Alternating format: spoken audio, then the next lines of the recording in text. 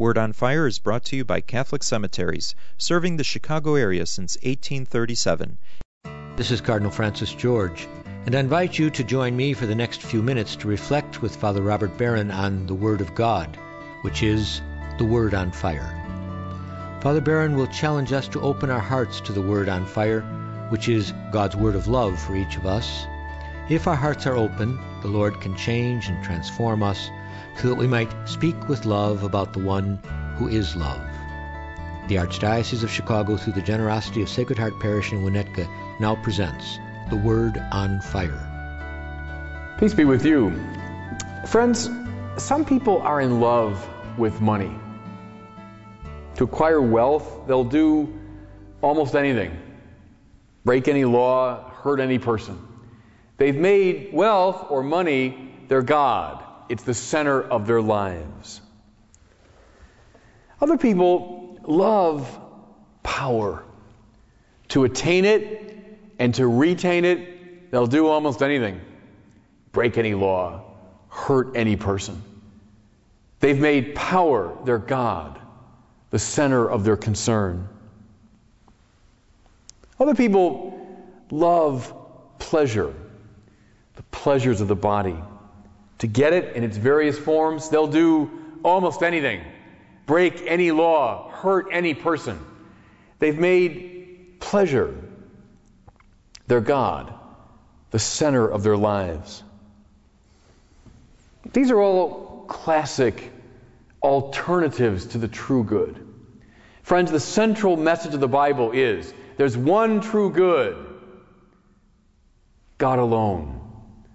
You shall worship the Lord your God. Him alone shall you adore. Well, that command is right at the heart of the whole enterprise. What it means is there's nothing other than the true God that should be the center of your life.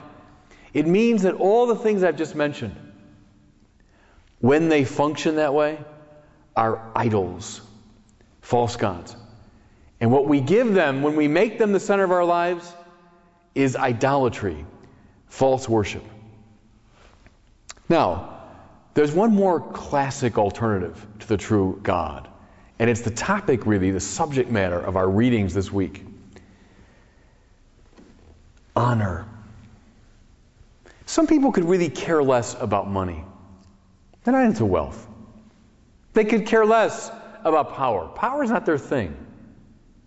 They could care less about pleasure. In fact, they're willing to give up all kinds of pleasures. But what they want, what they're hungry for, the center of their life, is honor. To be admired, to be the center of attention, to be in the spotlight, everyone looking at them. Oh, for some people, this is the intoxicating good.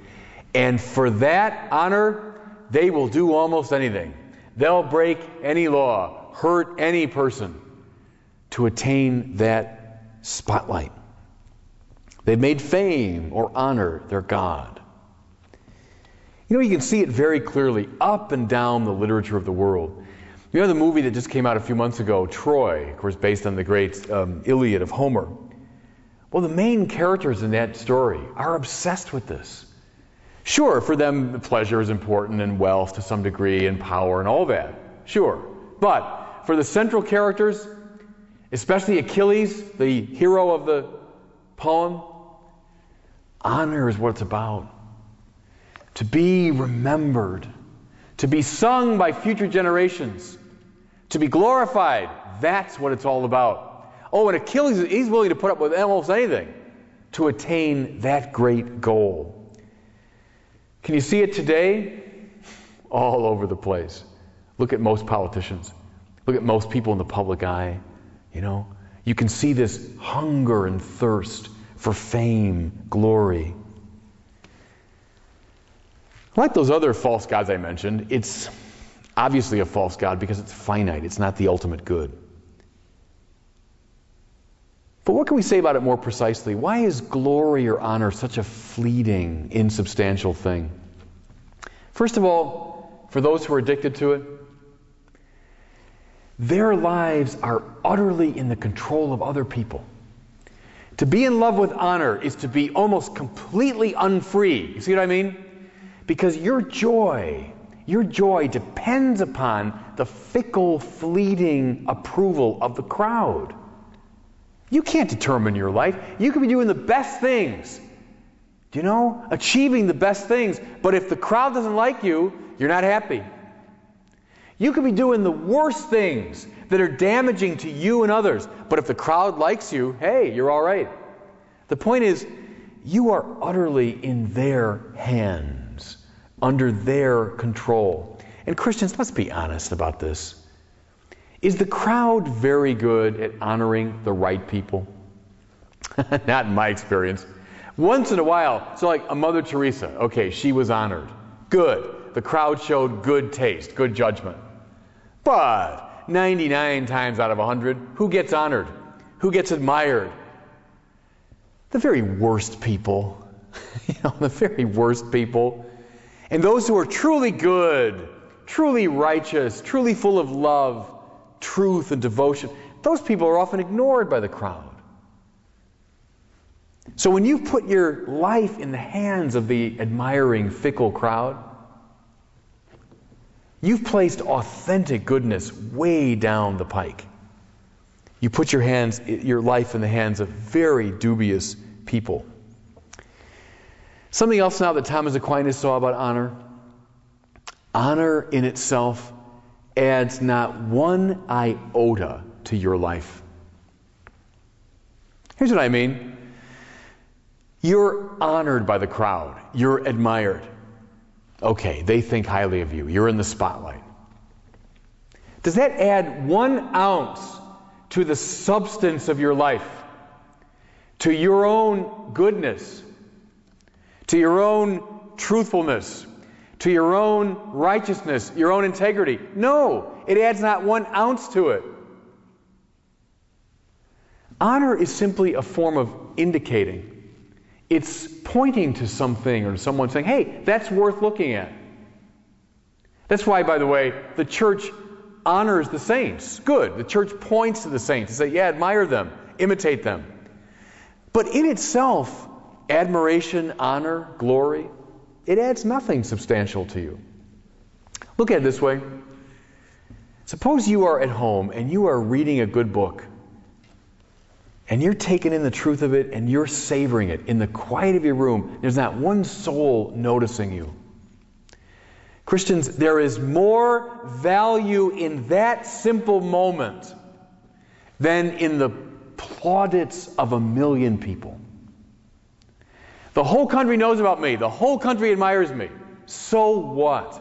There's more value in that simple act of reading a book and taking in its truth. Suppose you're looking out at a beautiful sunset.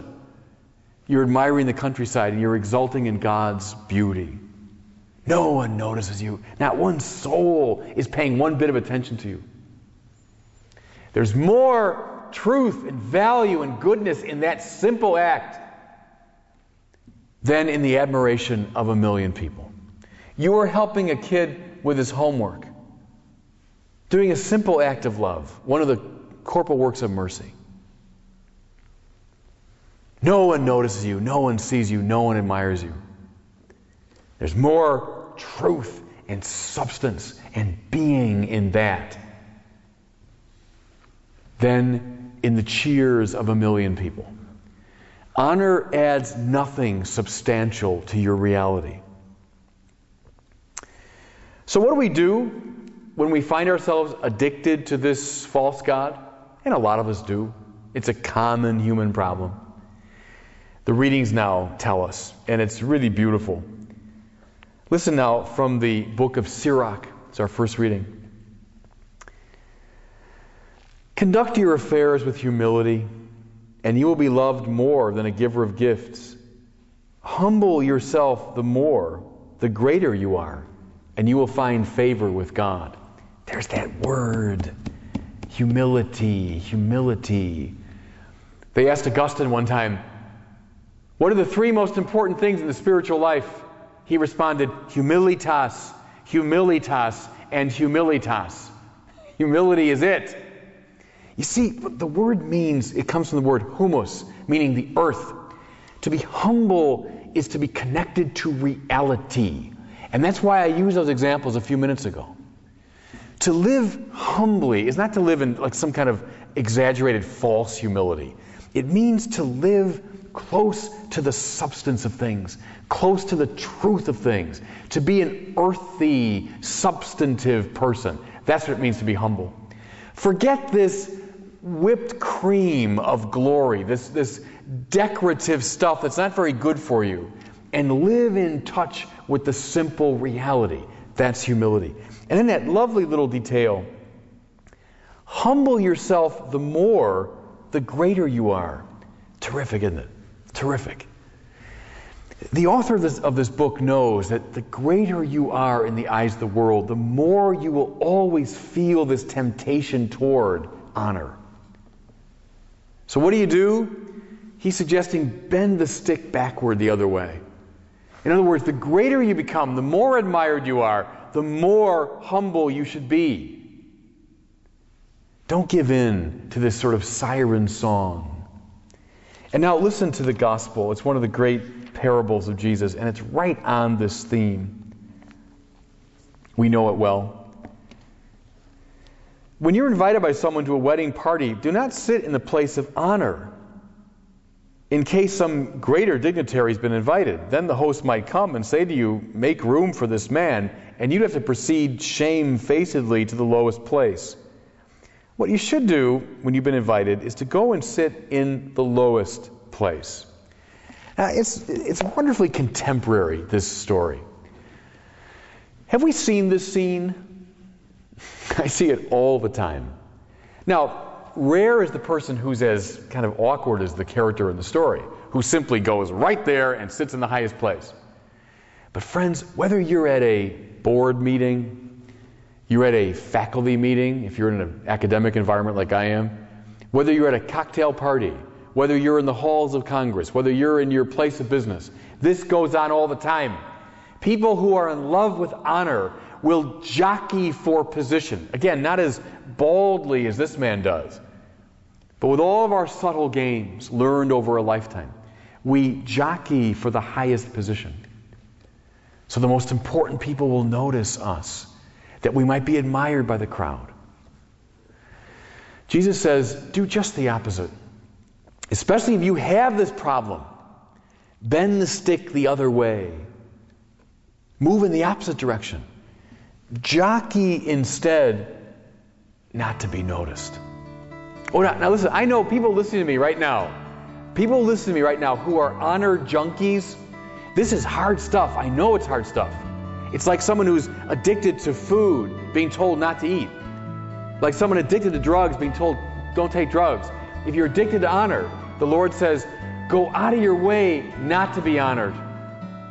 Sit in the lowest place where no one recognizes you.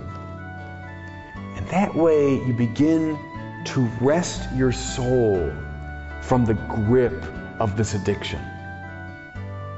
Friends, when you're free from this addiction, now you can live not in this gassy, insubstantial world of honor and fame, the fickle approval of the crowd.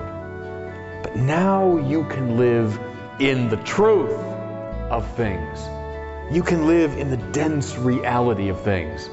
You see how both the author of Sirach and the Lord Jesus are trying to get us out of this fantasy world and to live in the real world.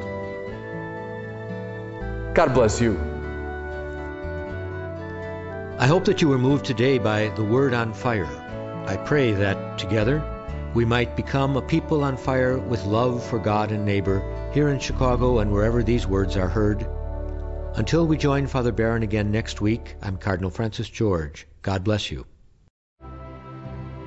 Most interment arrangements at the 42 Archdiocese of Chicago cemeteries are made through a pre-need plan.